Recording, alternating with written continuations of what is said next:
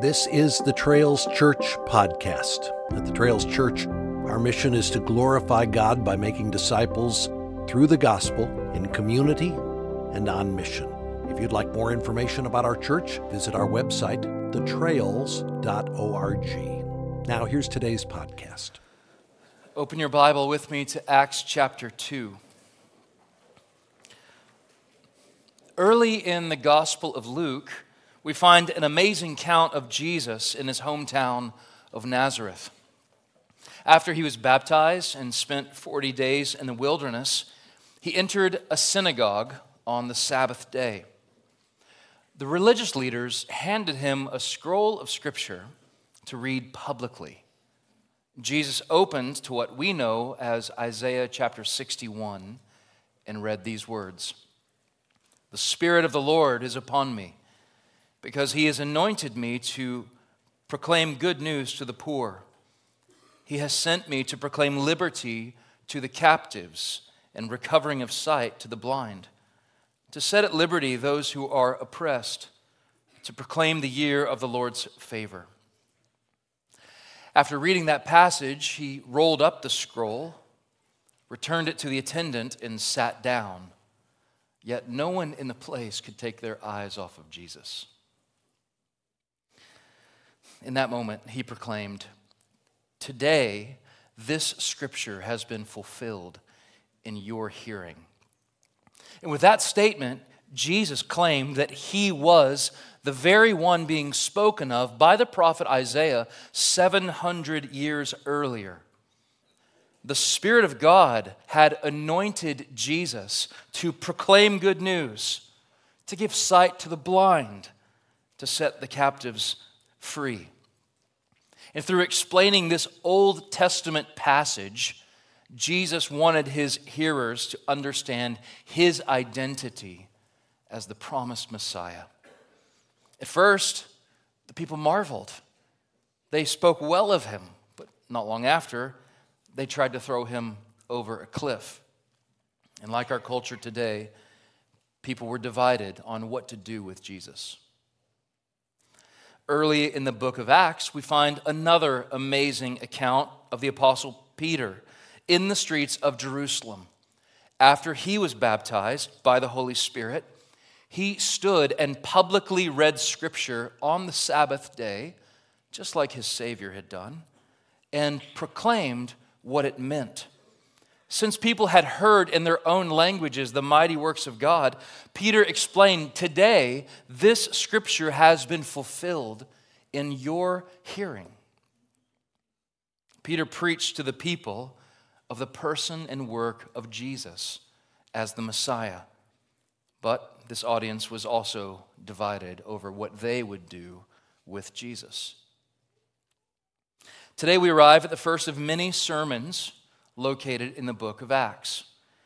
I believe here we discover a blueprint for all Christian preaching and teaching, bearing witness to the Scripture, proclaiming and exalting the Christ to whom it points, and exhorting each listener in a fitting response. And so what I aim to do this morning is just that, to bear witness to the Scripture, to exalt and magnify the person and work of Jesus Christ, to whom it all points, and to find fitting response for each of us to God's holy and inerrant word. The shaping question that I would like to frame our sermon, I hope will become clear as we move on, but I pray each of us would have a clear answer to this question. What have you done with Jesus Christ? What have you done with Jesus Christ? In Acts 2, 14 to 41, we find the first sermon recorded in Scripture, in the New Testament, Christian sermon that is. The Apostle Peter offers an exposition that explains what Scripture says and what it means to his listeners. And at the center of this message is the glorious gospel of Jesus. The sermon then concludes with this compelling and clear invitation that teaches us that the good news demands a response from every heart. As we look at the sermon of Peter, I want to look at this sermon under three headings. First, an exposition of Scripture. Second, the proclamation of Christ. And third, an invitation to respond. I'm going to leave you seated because it's a lengthy passage today, but it bears reading in full. Likely, Peter's sermon was longer than 3.5 minutes. Some of you wish my sermons would not be longer than 3.5 minutes. But what's Luke, he says later in this text that Peter said many other things. So what you have here is a summary, a synopsis of the main things that Peter drives home in this sermon on the day of Pentecost. Read with me Acts chapter 2, verses 14 to 41. This is God's perfect, holy, and inerrant word. But Peter, standing with the 11, lifted up his voice and addressed them. Men of Judea and all who dwell in Jerusalem, let this be known to you, and give ear to my words. For these people are not drunk, as you suppose, since it is only the 3rd hour of the day. But this is what was uttered through the prophet Joel. And in the last days it shall be, God declares, that I will pour out my Spirit on all flesh. And your sons and your daughters shall prophesy, and your young men shall see visions, and your old men shall dream dreams. Even on my male servants and female servants, in those days I will pour out my Spirit, and they shall prophesy. And I will show wonders in the heavens above, and signs on the earth below, blood and fire and vapor of smoke. The sun shall be turned to darkness, and the moon to blood, before the day of the Lord comes, the great and magnificent day. And it shall come to pass that everyone who calls on the name of the Lord shall be saved. Men of Israel, hear these words. Jesus of Nazareth, a man attested to you by God with mighty works and wonders and signs that God did through him in your midst, as you yourselves know. This Jesus, delivered up according to the definite plan and foreknowledge of God, you crucified and killed by the hands of lawless men. God raised him up, loosing the pangs of death, because it was not possible for him to be held by it. For David says concerning him, I saw the Lord always before me, for he is at my right hand, that I may not be shaken. Therefore my heart was glad, and my tongue rejoiced. My flesh also will dwell in hope, for you will not abandon my soul to Hades, or let your Holy One see corruption. You've made known to me the paths of life. You will make me full of gladness with your presence. Brothers, I may say to you with confidence about the patriarch David that he both died and was buried. His tomb is with us to this day. Being therefore a prophet, and knowing that God had sworn with an oath to him that he would set one of his descendants on the throne, he foresaw and spoke about the resurrection of the Christ, that he was not abandoned to Hades, nor did his flesh see corruption. This Jesus God raised up. Of that we are all witnesses. Being therefore exalted at the right hand of God, and having received from the Father the promise of the Holy Spirit, he has poured out this that you yourselves are seeing and hearing. For David did not ascend into the heavens, but he himself says, the Lord said to my Lord, sit at my right hand, until I make your enemies your footstool. Let all the house of Israel therefore know for certain that God has made him both Lord and Christ, this Jesus whom you crucified. Now when they heard this, they were cut to the heart, and said to Peter and the rest of the apostles, brothers, what shall we do? And Peter said to them, repent and be baptized, every one of you, in the name of Jesus Christ, for the forgiveness of your sins, and you will receive the gift of the Holy Spirit. For the promise is for you and for your children and for all who are far off, everyone whom the Lord our God calls to himself. And with many other words he bore witness and continued to exhort them, saying, save yourselves from this crooked generation.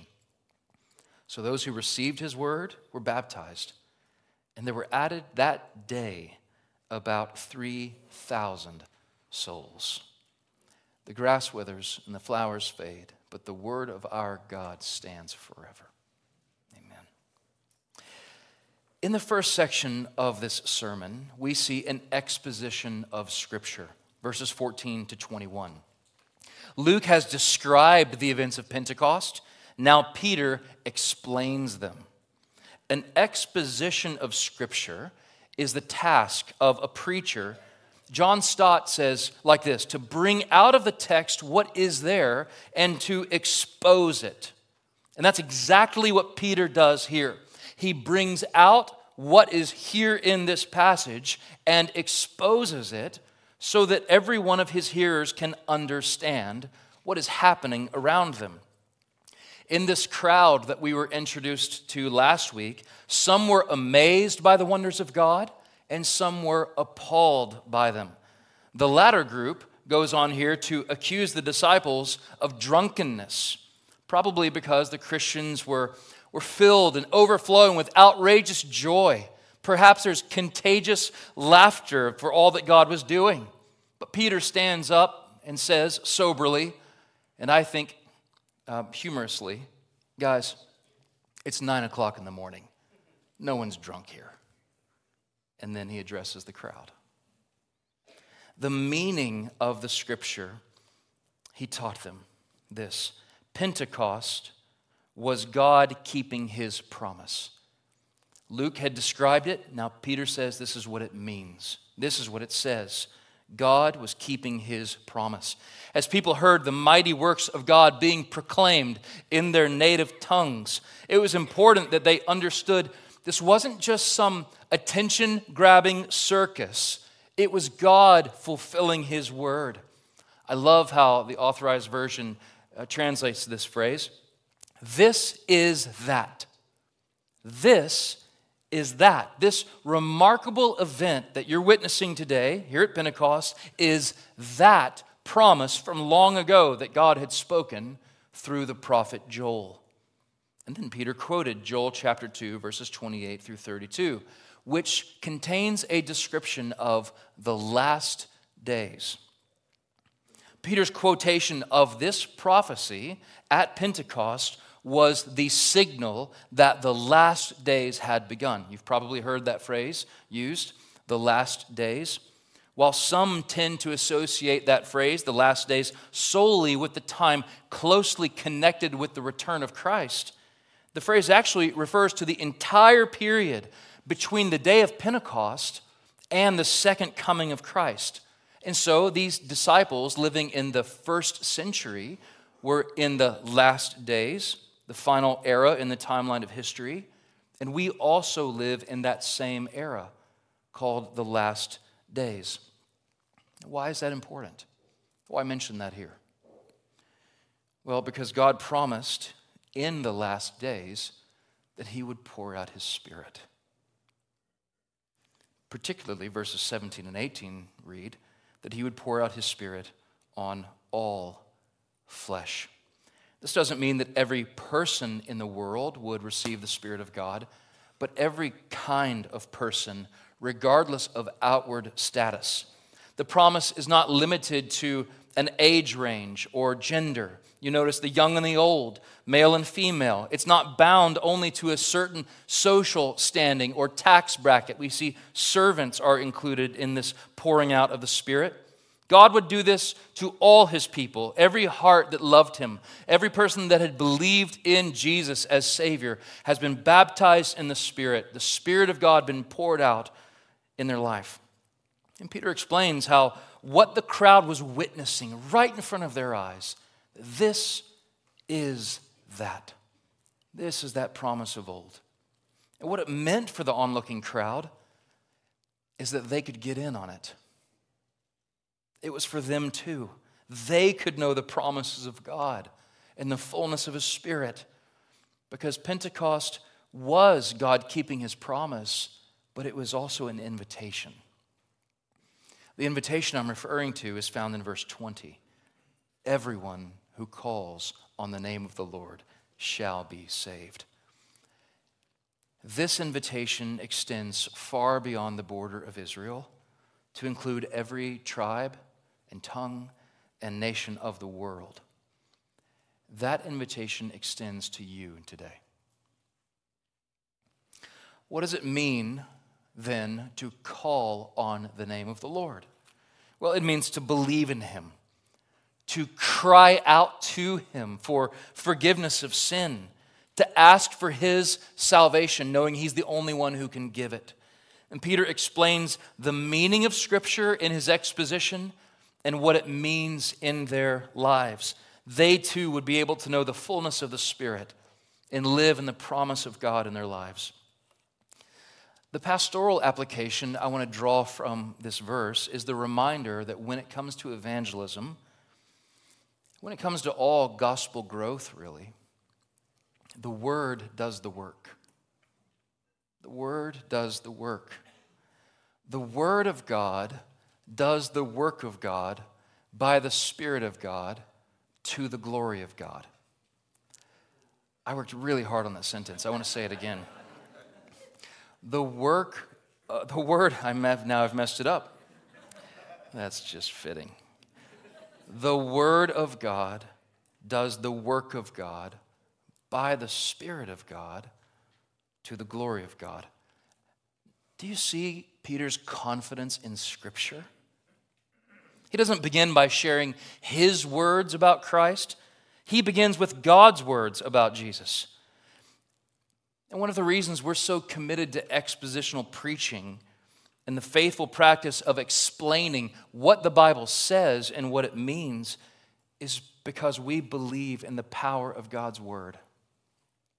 We don't have to rely on, and particularly even when you're sharing the good news of Jesus with a lost loved one, friend, family member, you don't have to rely on your spectacular creativity or on how wonderfully articulate you say things. No, just be faithful to give people the Word of God. The Word will do the work. Our confidence is not in ourselves, but in every word that proceeds from the mouth of God. What is it saying, and what does it mean?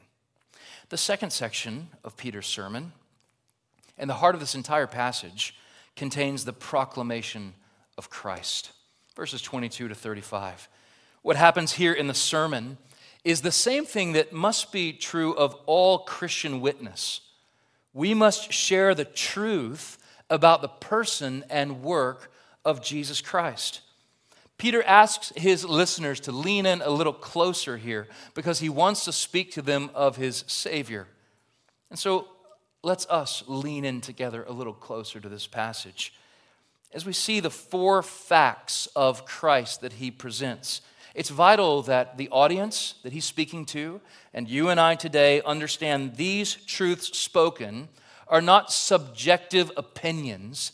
They are objective facts about who Jesus is and what he accomplished through his life, through his death, through his resurrection, and through his ascension, all in order to save sinners.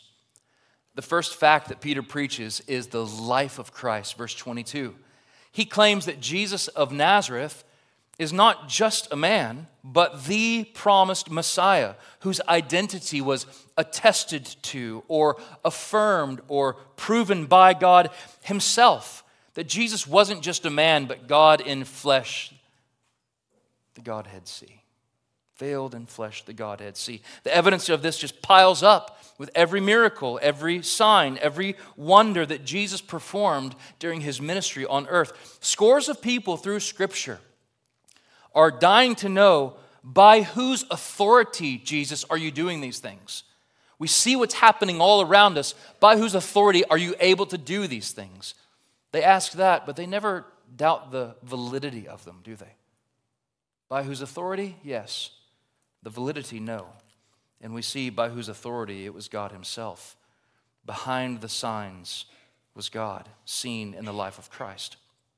The second fact that Peter points out is the death of Christ in verse 23. This verse teaches us, on one hand, that the death of Christ was no accident, but part of an eternal plan of redemption. On the other hand, it shows that mankind is responsible for crucifying Christ. The same event is attributed simultaneously both to the purpose of God and the wickedness of men. One scholar said, Peter brings the sovereignty of God and the responsibility of humans together, not even attempting to explain how both can occur, but just assuming the reality. The most wicked act in human history was performed by people's own choice and was carried out according to the sovereign, predestined plan of God, yet without making God liable for people's actions or responsible for their guilt. While this is all we have here recorded on the death of Christ, just a passing statement, it seems, the same Peter would later write to a group of scattered Christians, honing in on why Jesus had to die. In 1 Peter chapter 2, verse 24, he writes that Christ himself bore our sins in his body on the tree. It gives you the clear reason why Jesus did die. He died to carry our sins to the cross, to make payment for what we had done. The sinless one standing in the stead of ruined sinners. The next fact Peter outlines is the resurrection of Christ, verses 24 through 32. So Christ had died, but Christ is also risen. We learn that even death was not able to hold Jesus in its painful grip, but on the third day he rose to life again. God raised him from the dead. And Peter wants us to see this is not a new idea. This is buried in the passages of the Old Testament. He quotes from Psalm 16, where David there sings of how his soul will not go to the place of the dead, and his body would not see corruption and decay. Yet everyone knew that David couldn't really be singing of himself there. Why is that true? Because they all knew the place where David was buried, right there outside of Jerusalem. So David wasn't singing of himself. Rather, he wrote these songs in a prophetic sense, prophesying, foreseeing that eventually his heir, his eventual heir, great David's greater son, Christ the true and better David, would be the king to come, who would forever sit on the throne and rule and reign over the people of God. That's what the resurrection, and then ultimately we'll see in a moment, the ascension means. But notice first, in the midst of all of this, Peter makes it clear we are all witnesses. This massive group of people saw Jesus die with their own eyes and saw him live again. Jesus is the only person in history who has died, was raised to life, and then never died again. And if that's true, every person in this room has to come to grips with that reality. Each one of us must face that fact. And if it is true, he demands the worship of every heart. And if it's not true, we deserve to be pitied above all people. But these first witnesses passed on exactly what they had seen to the next generation and to the next and through the ages. And here we are in this long line of witnesses to the truthfulness of the person and work of Christ. We're not guessing. We want to be faithful just to continue to proclaim and be witnesses ourselves. We can't be firsthand like they were. We must be firsthand witnesses to the resurrected Christ at work in our lives. Finally, Peter lifts their gaze to the ascension of Christ, verses 33 to 36. We could also call this the exaltation of Jesus. If you want to read more about that, you can read this afternoon Philippians chapter 2, verses 6 through 11, that sing of that truth. He explains that Jesus Christ is right now ruling and reigning at the right hand of God. And from this position of ultimate power, he has poured out his Holy Spirit upon his people, coming to dwell in us. And then Peter ends where he began, by telling the crowd that this Jesus, whom you crucified, was the very one who had come to save them from their sins. And yet they are the ones who killed the Savior. The final verses of Peter's sermon include an invitation to respond, verses 35 to 41. And as we think about this invitation, we would do well to notice that the crowd does not even wait for Peter to offer an invitation. There's no choir singing "Just As I Am" the 8th time through. There's no anxious bench at the front of the room for people to come up and kneel. No, there's none of that. God's word was proclaimed, the gospel had been explained, and the word did the work. The Spirit of the risen, living Christ pierced through to the heart of men and women. And that is how the gospel works. It works from the inside out. That's exactly what we find here. The first response we see is that the people are cut to the heart. Before an invitation is given, their hearts are ruined in the light of this news. Their eyes may have been blind to their own sin, being an offense to God, but now they see.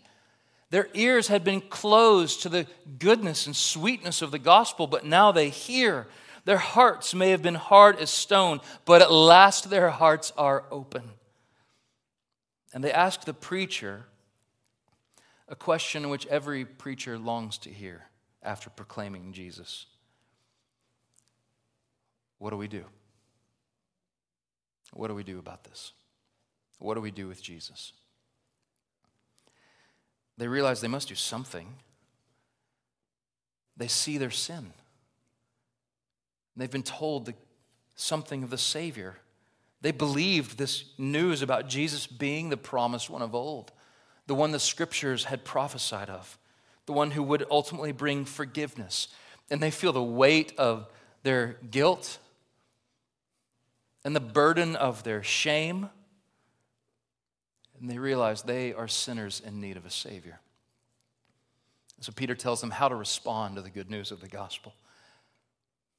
The first step is repentance. To repent of sin. Repentance is not less than telling God we're sorry for our sins, but it is more than that.